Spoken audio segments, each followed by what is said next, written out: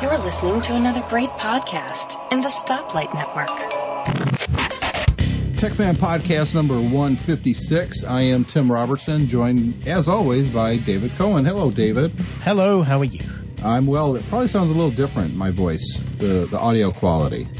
You're in a different place? I am in a different place. I'm in my original podcast headquarters, which is Chad Perry's house, his office. Hello, Chad. Hello, Tim. Chad Perry, of course, for those who don't know, was my original co-host on the MyMac podcast, those many years ago.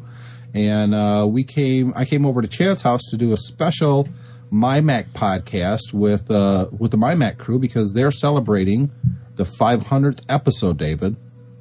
500. Who would have thought it? Now, there are podcasts out there that haven't been around as long that have higher numbers, but that's because they do multiple shows in 1 week, whereas the MyMac podcast has always been one show a week. I mean, during, the Macworld Expo, there was more, and I think there was a few times, Chad, we might have actually recorded 2 shows in 1 week. I don't remember. Yeah. But normally when we doubled up, it was because we knew we'd both be gone, and so we posted it the next week. So, but, I mean, that's still 500 episodes, and there's actually more than that. Because joining us also is Guy Searle, the current host of the MyMac podcast. Hello, Guy. Hello. So if we were doing continuous, we would have hit the 500th episode last year. Yeah. Easily last but year. we had multiple episodes during the Macworld Expo weeks. And you would have hit it, this last week alone, but you did what, 2 episodes from Macworld Expo? 3. Well, 3. I did 2 while I was at the Macworld Expo, and then there was a third one that I completed here at the house once I got home. Right. So, but still, that's 10 years of podcasting, one show. That's quite an accomplishment, Guy. Yeah, and I've been lucky enough to have been around nearly since the beginning. Yeah, about 9 years of it. Yeah. It was you guys. I think were in your second year when I came on board. Absolutely. So David actually had the idea of why don't we record Tech Fan after we do the MyMac show, and we could have Chad and Guy on, and I wholeheartely agree, David. Yeah, sometimes I have good ideas, every now and again. It's unfortunate that Gaz had to leave. It is. But if you want to hear all 5 of us, listen to MyMac Podcast 500, and you'll hear the hilarity that ensues. It was a different. Well, actually, was it really all that different? Probably not. Well, the Bruce Banner theme was a little different, but other than that, it actually took me a minute to remember where it was that from. Theme. Yeah, and as soon as it clicked. That the whole, it was like the whole thing popped into my head. It's like, Guy doesn't like Hulk music or something. I don't even remember what it was I said. Yeah, but when it clicked in your head is when you really lost it and started laughing. Yeah. I did want to take care of a little bit of business. David and I had a discussion maybe a month ago, and it was about the new Microsoft Siri-like feature on Windows mobile phones. And I said I think it would be even better if they continue to call it Cortana and actually got the actress who did that voiceover for the Halo games to do it on the Microsoft, mobile platform. And I said that'll never happen. It'll be called something stupid like Windows Bing or And we all know that Microsoft has a new CEO now, and he seems to be changing things up. But one of the things that came out this week, guys, is they're actually doing exactly what I suggested. So just proof that somebody at Microsoft, and I think it must be the CEO, is listening to Tech Fan because they're calling it Cortana, and they got the actress who did the voice to actually, they ask it, who's your daddy? And it says, well, technically speaking, that would be Bill Gates. So, David, I honestly think this foreshadows good fortune ahead for Microsoft. And obviously, there's a VP position just waiting there for you. Us, David, us. We're a team. Okay, fair enough.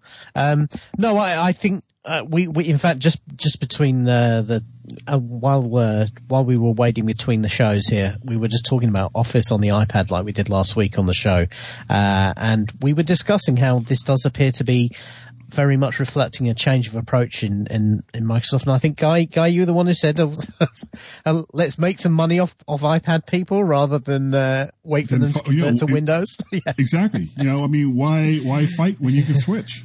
Yeah. Yeah. It only makes sense to me if Microsoft used to be that way. I mean, if you go way back in the day, they were one of the major software suppliers to the original Macintosh, and it was an important relationship for Apple. Nowadays, I think it's probably a lot less important to Apple, but I think it's more important to Microsoft to have that good relationship. And you never hear Apple and Microsoft sniping at each other now, Chad. No. I think that's cool. It's definitely changed in the last few years, and I think part of it is just with the aging of Gates and with the aging of Jobs, and I think a lot of that kind of petered out for after a while. And also, I think the fan bases themselves are a lot less vehement than we used to be. Well, does Apple even have the same? I think they've moved simply from desktop to mobile. All the real jerks have moved from desktop to mobile. The people so that now are on the the desktop guys are like Android or iPhone or Yeah. I think you're right. I think people are looking at computers as more of a commodity now, especially if they're still PC users. But the fandom, does it even exist the way it used to, David? Well, I think Guy's right. It's still there. They just, it's all about Android and iOS and not to a lesser extent Windows Phone, but really, I mean, it has become, instead of being Apple, Microsoft, it's now become iOS, Android. Some of those Android guys can be pretty crazy. And conceptually, I think there's it's a bit deeper than that. I think it's more about the kind of user experience that Apple favors, the care they seem to prefer to take with their users' data and what they do with their devices, but that comes with the almost like the chains, if you like, of what people call the walled garden. It's very much all under Apple's control, and it's not free. Whereas with Google, they like to portray it as an Android is open. It's you can do what you want. There's no constraints and that sort of thing. Of course, at the same time, Google is mining your data to an inch of its life, and the openness is only as open as they want it to be, rather than necessarily what people think it is. So I think there's some kind of cultural no, cultural is not really the right word, but it's a bit more semantic than just purely one platform over another nowadays. It's all more about philosophical. Exactly, yeah, that was the word I was looking for. Now, Guy, if you were just getting into this, philosophically speaking, putting aside the fact that Google is data mining your information, presenting ads based on the email that you happen to be reading right then, if you're using the web browser, of course, wouldn't you more than likely kind of side with Google? I mean, it's open, it's on multiple devices, they're cheaper according to, going to the store and looking at them, rather than Apple, which is kind of a walled garden. But of course, Apple has much better apps and stuff like that for the iPhone and the iPad. But if you were just getting into this, do you think you would favor one over the other? It would depend on what kind of user I was. A lot of the things that I use iOS for, I can't do on Android. Like I go to the Macworld Expo and I'm recording with 2 different microphones and a small mixer on 2 different tracks on a 3rd generation iPad. It's not even the latest iPad. With an application that on the light version of it, you can record up to 24 live tracks on an iOS device. That's crazy. You can't even think about doing something like that in Android. There is the level of app development for Android is just not the same as it is for iOS. iOS gets the good apps not because it's necessarily a better platform, but more along the lines of the people that use the platform are willing to pay for good software. Whereas on the Android side, it seems to be everything should be free, or it should be ad based, or and I can't even imagine trying to record multi-track audio with an application that's going to stop me in the middle to play an ad from Lexus.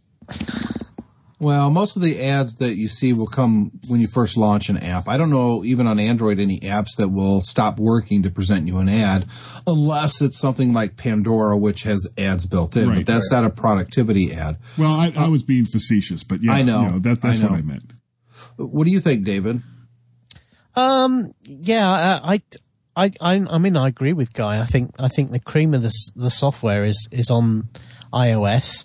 The problem with the argument of Android is cheaper, the hardware's cheaper, the software's cheaper, all that sort of thing is, if that really was what was truly important to people, then iOS would have been destroyed once Android took off. I mean, it took Android a long time to get going, but I think everyone would admit nowadays that a good mid-level Android device, a Samsung Galaxy S5 or whatever the latest one is not a bad phone in itself.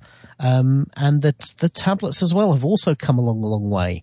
So if it was just all about price and that was really what it was, then iOS would be history, and it's not, which shows that there is something to it that means people are prepared to pay those premium prices for the software and for the hardware in order to get into the Apple ecosystem.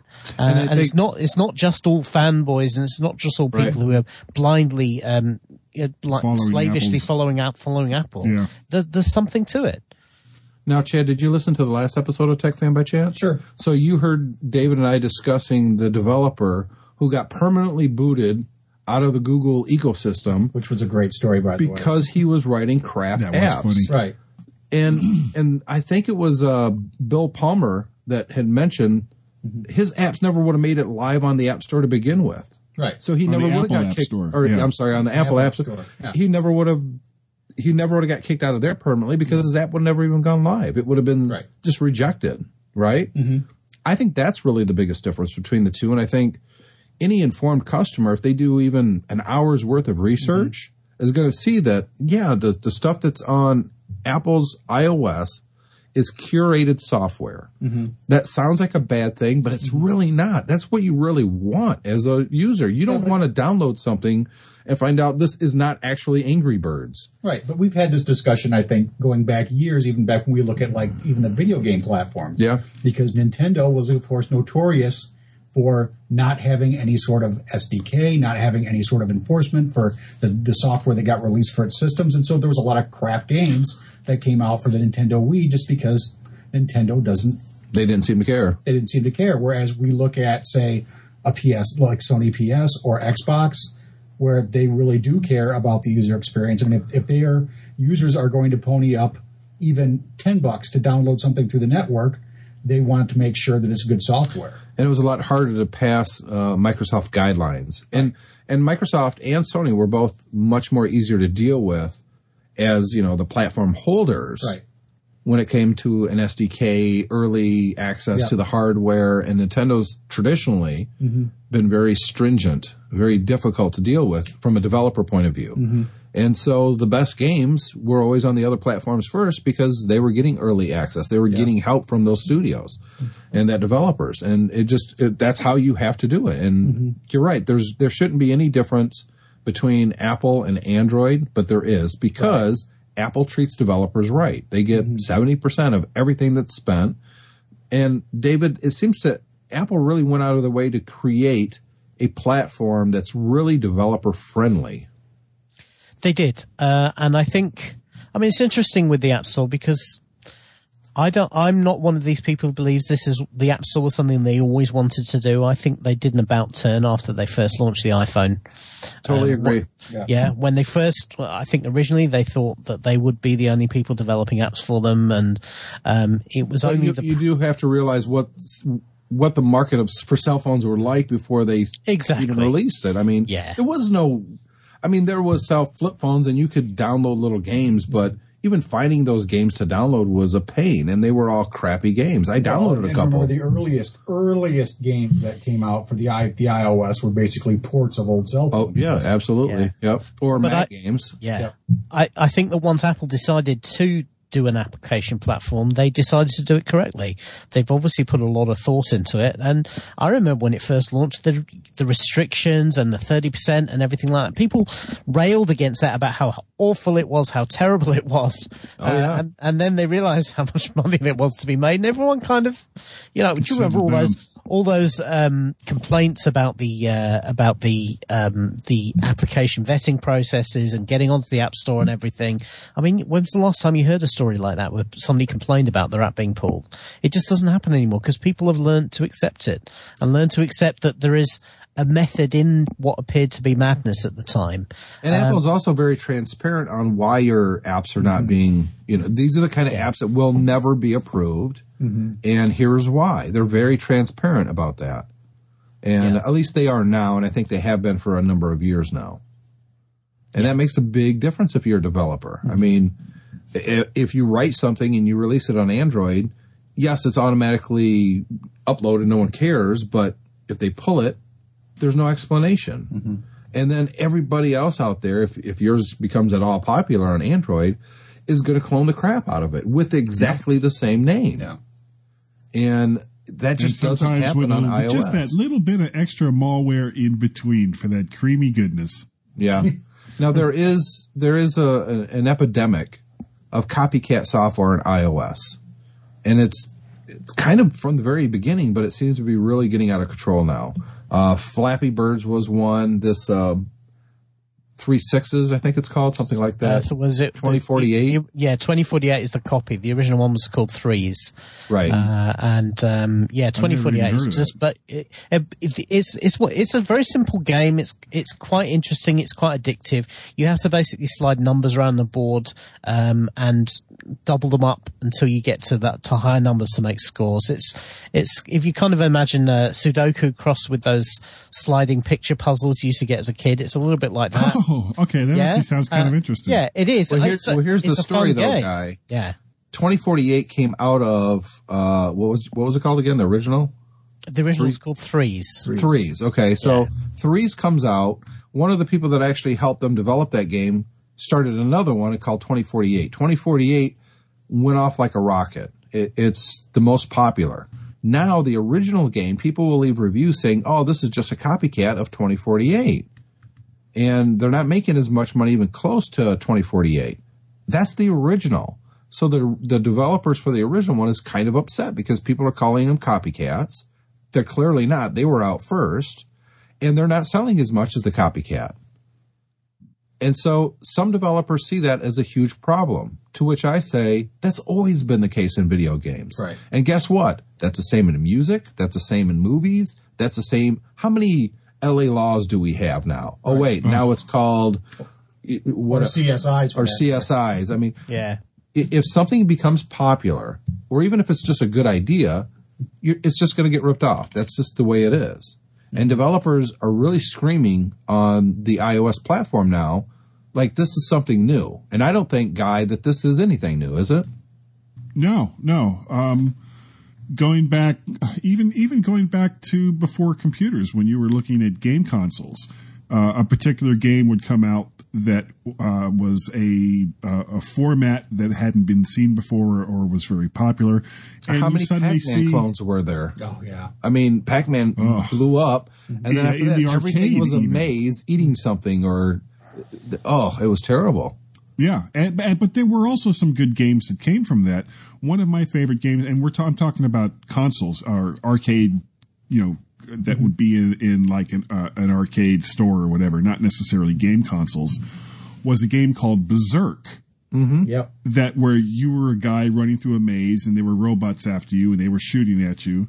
And the whole thing that made it kind of different was the game would talk to you, kill the humanoid. The humanoid must not escape as you're going through this maze. But it was the same basic kind of gameplay where you're a character in a maze and you're trying to get from point A to point B. And there are other little things in here that are trying to get you. Yeah. But originality is very hard to do now, isn't it, David? I mean, hasn't all the great ideas been done, or do you think there's still a lot of room in iOS or Android or wherever a developer is developing for? I think there is a lot. There is room. There's always room for something new. I mean, Threes itself came out of nowhere. It wasn't something that ever really been done before.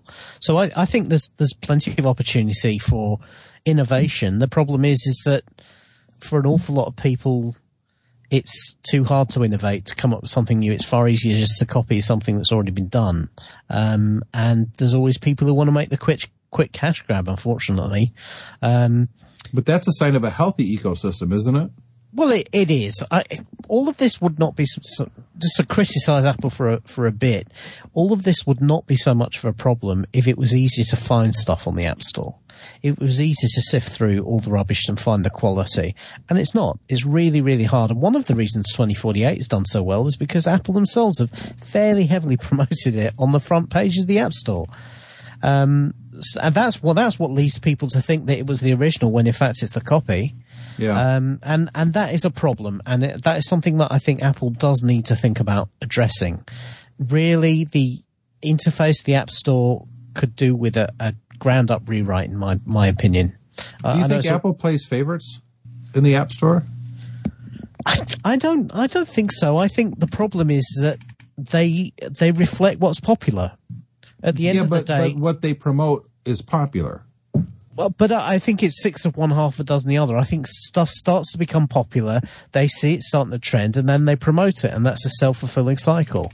Yeah. And I think that's, let's face it, I can't imagine that there's a particularly large team doing all the promotion stuff on the App Store. I think it's probably not talking about, than you may think. Well, maybe, but it's probably not more than a couple of hundred people. Sure. And a couple of hundred people are not going to be able to, it's just to be able to organize yourself to actually review and find the quality stuff over and above the rubbish. They're not really going to be able to do that. And do it quick enough to actually make a lot of sense. So I think it's really, really hard to find decent stuff on the App Store, and that's in some respects the developers need to address that themselves. They need to find alternate channels to promote their stuff rather than just rely on the App Store to do it for them. Yeah, promotion of, and I've been saying that for a while as well. App developers, they don't spend any money on promotion that I've seen. No, and then they wonder why they're not making any money. Well, it's the same as any industry. If you're not promoting your product, no one knows about it. And if they don't know about it, they're not going to buy it. I mean, that's just the way it is. Well, and that kind of is part of the problem, I think, with a lot of developers, is that their level of promotion is, hey, it's a 99-cent this weekend only sale in the App Store. Yeah, and that's what they call promotion. Which and that, I mean, David used to rant against this just a couple of years ago. He hated these.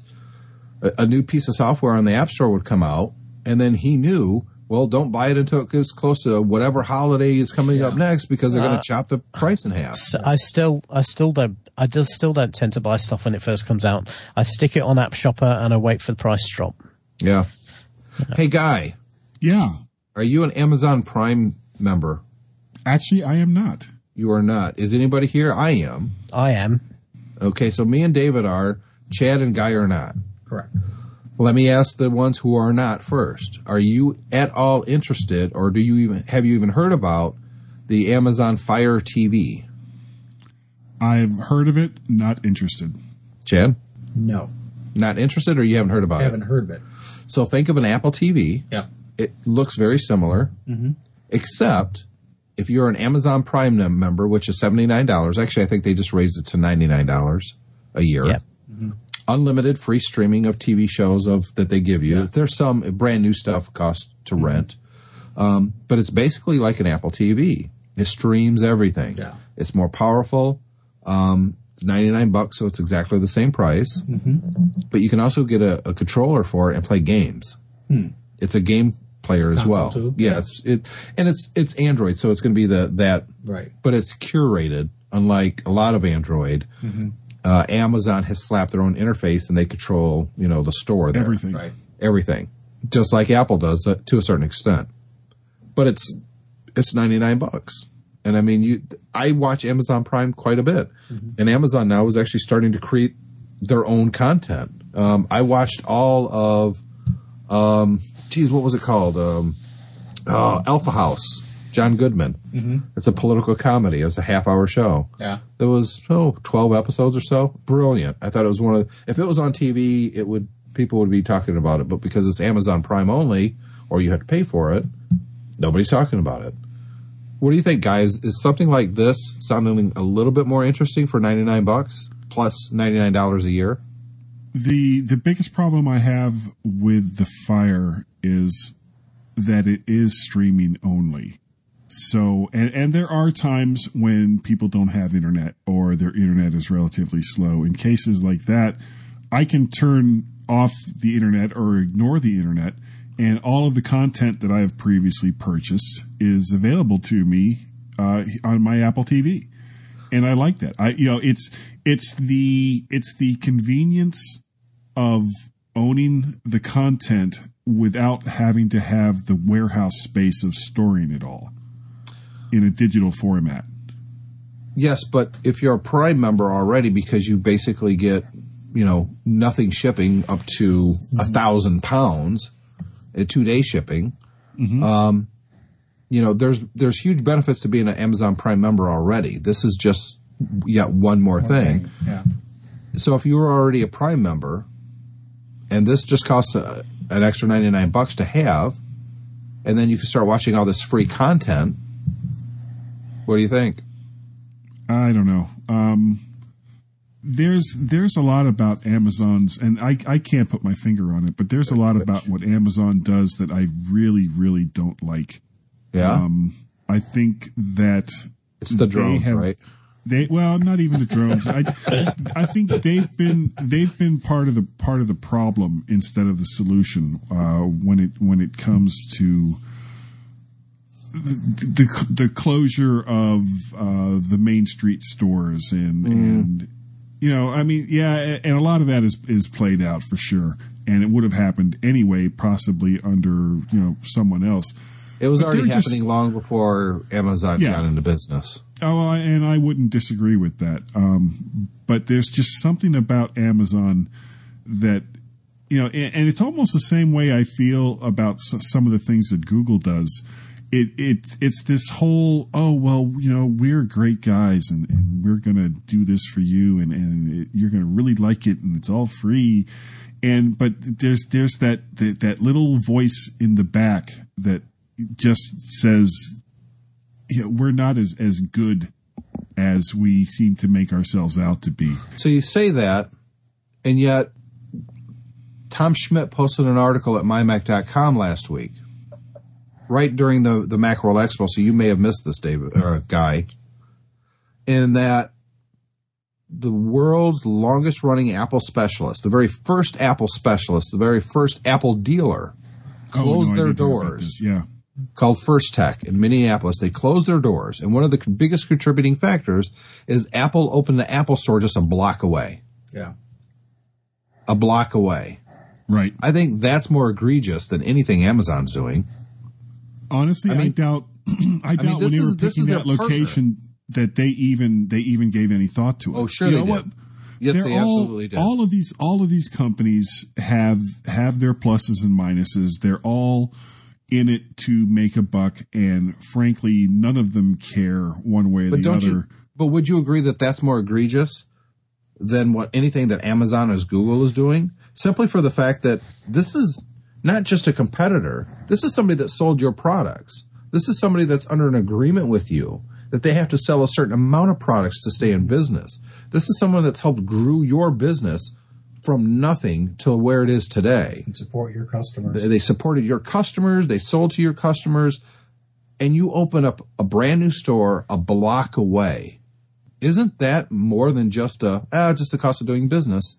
Isn't that more egregious than Google reading your email and presenting an ad for new shoes because shoes is mentioned in this email that you're reading right now? And it's not that someone's actually reading it. It just picks out keywords and throws up. It's an lithic. Anyway. Yeah, I know the words. So can't say it either. Do you think I personally think that's more egregious to me? I don't know. It is the cost of doing business. These are things. Your partner's going to open a store a block away and You have to take it no matter what, and you can't even complain about it publicly, because if you do, they're going to yank your licenses to sell their product. Well, it no longer matters because they're no longer selling the products anyway. But this was over the last 8 years this has happened. Yeah, and there have been other companies that this has happened to as well. I don't know. Companies are going to do what is in their best interest, regardless of agreements that they have made with anybody else. This is the nature of, not just business and technology, but business in general. It doesn't really matter who you have partnered up with if there is some advantage that you can gain, whether you purposely screw them over or not. So that's just the cost of business. As a consumer, we just got to go, well, that's just the cost of doing business. So if that's the case, then why aren't you more open to Amazon? I'm not more open. Go ahead. Because they're going to offer a lot more than not just better prices, which isn't always true. A lot of people assume that Amazon's killing everyone because their prices are better. They're not always better. But you're not going to get it right then. You got to wait a day or two. The prices may or may not be better. You're still paying taxes now because Amazon is collecting state taxes. But for this $100 a year, you get all this free stuff that comes with it. I don't know. I have more of a problem with Apple opening up an Apple store in First Tech's backyard, literally, and stealing their customers than I do with Amazon putting the small guy out of business. And I'm a liberal. I like the small shops. I like, David, we just talked about a couple of months ago, me going to a local shop that I can literally see almost from Chad's front door to buy a part for a stove. Yeah. It would have been cheaper to get it on Amazon, but I wanted to go to this store because they're a local. And if I had a problem, they're right there. And I like to support local, but I still love Amazon. What do you think, David? Is the Fire something that you're interested, the Fire TV? The problem I have with the Fire is that I can already get Amazon Prime streaming video through my iPad and play it on my Apple TV, so I don't see a need to buy a dedicated product to do that. I think the problem is that to get the full spread of all of the streaming services you want at the moment, you need multiple devices, and that's not great. You need to have, if you wanted just set-top boxes to do it, you need 2 or 3 of them to get everything, and nobody wants to do that. So I think people do have to pick and make a choice. Apple TV has been growing substantially, and I think is now making enough money that it's probably more than just the hobby they used to call it. Obviously, you're not going to see a situation where if Amazon are doing their own device, that you're going to have an Amazon Prime app on the Apple TV. But having said that... No, don't say that. They do their own Kindle. They make their own Kindle hardware, and there's still an app on the iPhone and the iPad and on, all the other devices, including your Mac, including PCs. So I don't rule out them putting... Look, the Amazon Prime Video is on the PS3. It's on the Xbox 360. I believe it's on the new systems as well. I think Amazon has a history of kind of throwing things onto the wall and seeing what sticks. If the Fire TV box takes off, then you probably won't ever see it on the Apple TV. If it doesn't, then maybe you will. This is, to me, is clearly is putting a toe in the water. I don't believe it's much more than that at this stage. I think the games thing is interesting, but unless the games are rewritten to make better use of the controller and the device. Amazon's actually writing their own games as well. They have an Amazon Game Studio. Yeah. So that is, as I say, that's interesting, but it's early days with that yet. This is an Apple TV combined with the Ouya. Mm-hmm. Effectively, yeah. Yeah. For $99. I'm interested in that, I'll be honest. I don't have a place to hook it up to right now. I would have to buy yet another switcher or something, and I don't want to go through that hassle. Exactly. I think it'd be more interesting if instead of selling it at $99, it was $49 to people who had a Prime subscription. I think that would be a big thing. I think that would be a very big happen. thing. Mm-hmm. Yeah. I mean, they don't want to immediately start selling it for $49. They release it as $99, And when it gets close to Christmas, hey, if you're a Prime subscriber, if you renew for an extra $50, we'll send you this. Yeah. That's very interesting. I don't know. Or wait till the next one comes out, the Fire 2. Yeah, and then you get the first Fire for, half cost or whatever. Or even you buy this and you get a free membership to Prime. They could position it that way as well. To me. Would you buy one if it would get you a free Prime membership? And there's a lot of content on Prime for streaming video. I'll be honest. There's a lot of content, and it's good stuff. And you've got to remember, Prime is not just streaming video. I mean, Prime is the free. In the UK we get free 1-day shipping. In the US, is it free 2-day shipping? Something like that. Yep.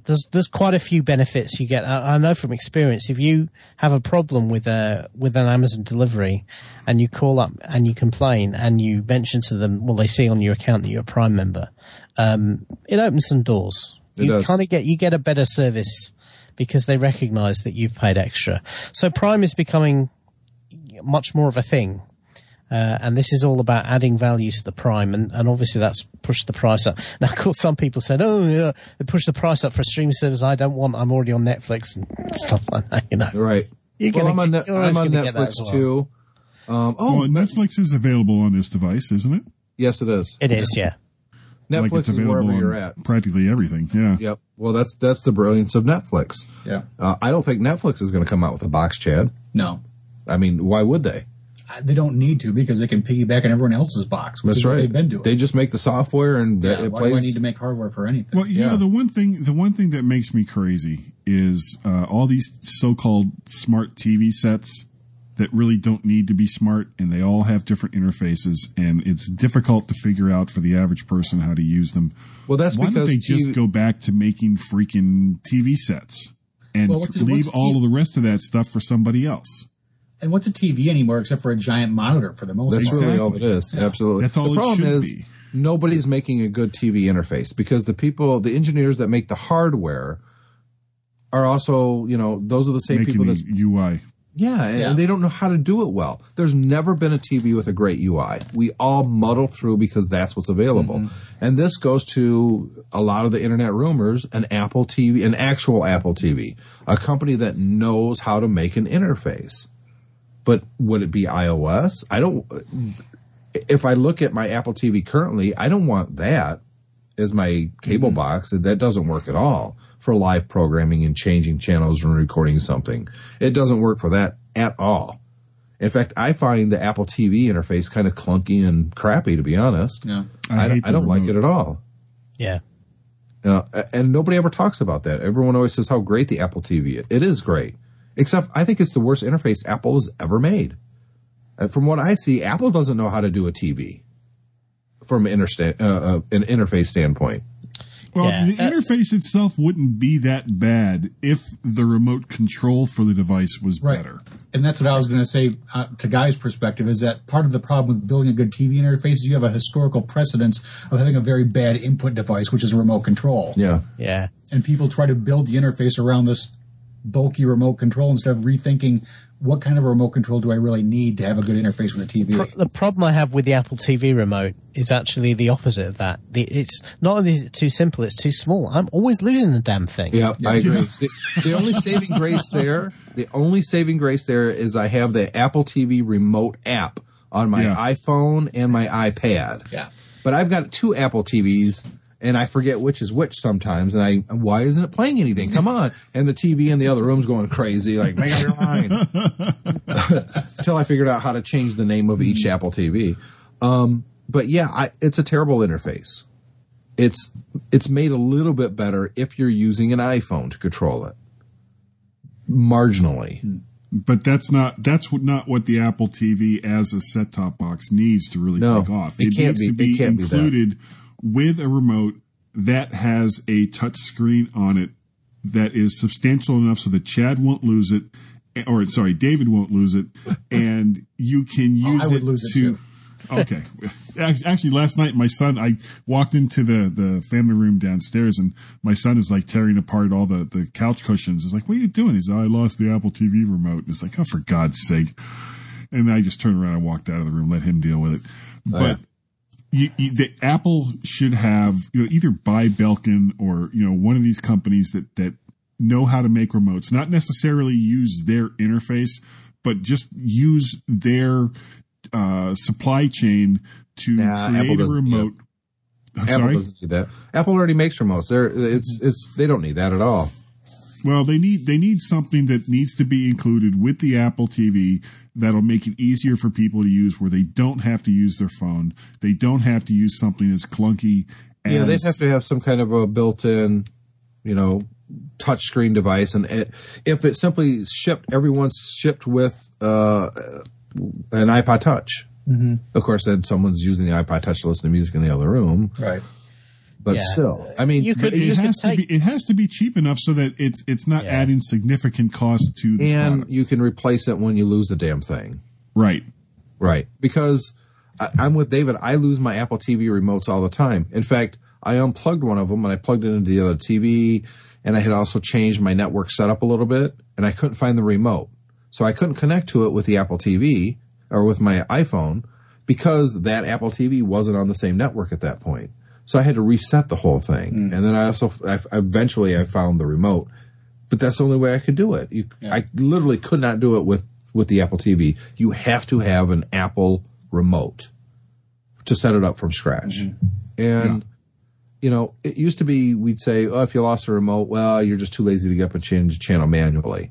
Well, when you have hundreds of channels now, how could you possibly do that manually sitting in front of your TV? Click, click, click, click, click. Well, and don't forget, a lot of times now the controls are on the side of the TV set. Right. So, you won't even necessarily have your fingers in the right spot as you start hitting buttons. All of a sudden your contrast, your screen goes from color to black and white. The menu's popping up, the volume's going crazy. Well, it's not like the old RCAs or Curtis Mathis where you had a number pad on the TV itself to punch in your channel. But yeah. I don't know. I think I miss those days. Yeah, Sonny. I think the Fire TV is interesting. I'm not going to spend money on it right now. It's not even on my it would be really cool if someone bought this for me, because I don't have a physical place for one right now. And the only time I really want to watch anything on Prime, I'm probably sitting in front of the computer anyways. Mm-hmm. I'm not watching long form movies there. I'm watching TV shows. 30 Rock is what I'm currently kind of watching on my Prime membership. And I go through maybe one episode every 3 weeks. I just, I haven't watched one, and I'll watch it kind of in the background while I'm doing other work. That's not enough reason for me to get a Fire TV. Now, if they sent one to me for free as part of my Prime membership, I think I'd find a place to put it. Mm-hmm. Maybe Chad's house. I don't know if I'd have time to watch all the content. That's the problem. Is that That is another issue. I have enough time to watch. I barely have enough time to watch all the shows I want to watch right now. And I know there's a lot of good shows out that I'm not going to be able to catch. I'm with you 100%. There's some shows that I've recorded and I'm just now getting caught up on, like The Blacklist. I finally got caught up. See, and I'm not caught up, and I've got like 8 episodes. That's where I was. Given, and I'm like, okay, I've got to get caught up on all this stuff. The only reason I got caught up, Chad, was because I remember I told you I was having the back issues I went to the doctor for. I stayed up all night long, and that's how I got caught up. So I do the same thing with The Walking Dead. You'll be fine. Brilliant. I got caught up with The Walking Dead the day before the season finale came out. I was sick over the course of like 2 or 3 days. And, Tracy was away on some seminar, so she wasn't here. And I'm just laying there in bed, and it's like, okay, episode after episode after episode after episode, got all the way caught up. It's a good season. I know a lot of people didn't like this season. I thought it was really good. Walking Dead? It's been fantastic. Great. It's fantastic. And the ending was fantastic this year, too. Yeah. Okay, guys, before we start getting into Geekiest Show Ever territory and talking about that, I know this is a much shorter episode than you guys are used to, but David and I are recording later than usual. It's getting pretty late there in the UK for David, and he needs to get off here and take care of business. And Chad and I still have to eat dinner, and Guy probably wants to go do something as well. So we're going to wrap up this episode of Tech I do. If you guys want to send us feedback, please do so.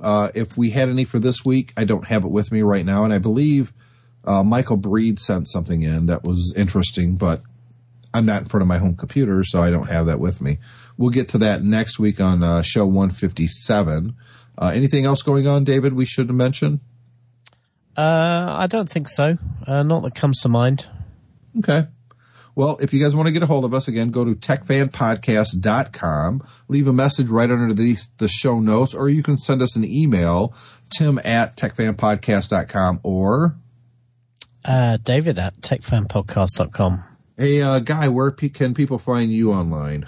Well, I'd say guy@mymac.com, but apparently that email has some problems right now. I think it needs to get reset. We'll figure that out some other time.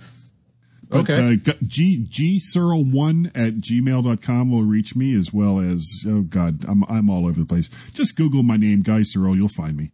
Or go to the mymacpodcast.com website, and you can find all the podcasts that Guy does there, as well as a contact form. That's right. I forgot about. How could I forget about the MyMac podcast?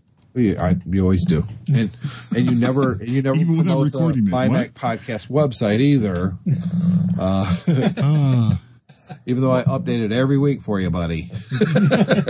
I talk about the MyMac website all the time on our podcast. No, the MyMac podcast website. Oh, that website. Yeah. Chad, you're not really online doing anything right now, are you? No, I haven't been doing much lately, just laying low. But you can still reach me at chadperry@mymac.com. There you go. I heard him recently on TechFan. You mean MyMac? No, Chad Perry on TechFan. Yeah, this is this very episode. Yeah. Yes. So David and I will be back next week. We'll have Chad on again here soon. It's been too long since we've had him, and I like his perspective on things, and gives me a chance to hang out with my buddy sometimes. Yeah. And Guy, we'll get you back on TechFan again. I like having you on here because your opinions vary from ours, and personally, David, I think that's fun when we get other people on that don't just agree with us. Definitely. Hell, we don't agree with each other half the time. That too. People. Yeah. All right. Thanks for listening, guys.